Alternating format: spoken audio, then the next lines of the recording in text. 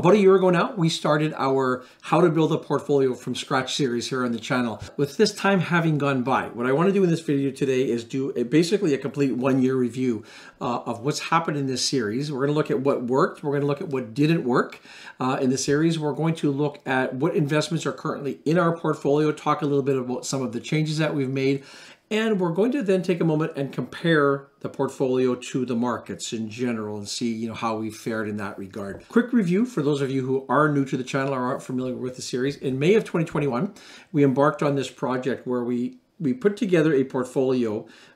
In total, we injected $40,000 into the portfolio, but we split it into two different camps. So we had $20,000 that went into a Questrade account.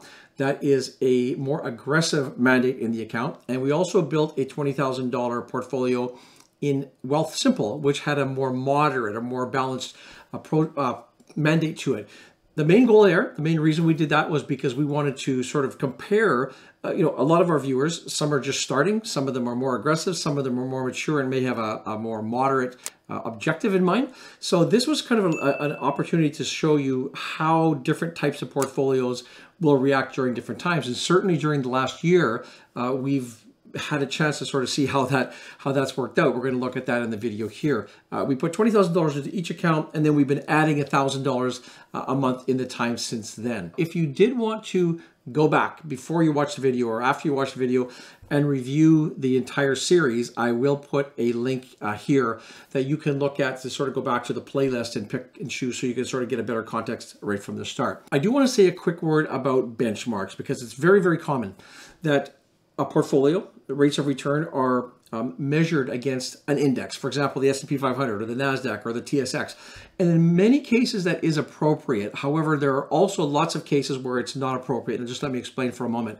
Your objectives are personal to you. So however you have constructed your portfolio for your own needs, for your family needs, very rarely would you have something that exactly mirrors one of those indices. And so if you have something that is different, say, I'll just use the S&P 500 or the TSX as an example.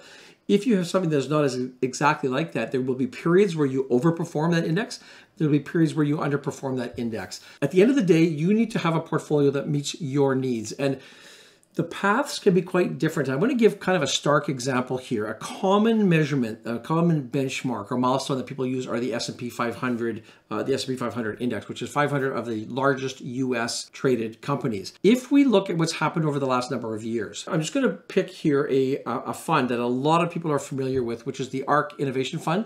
And this is run by Cathie Wood. And I'm not picking on her here, and you'll understand this, but the fund has not done well lately. So if you are a growth-oriented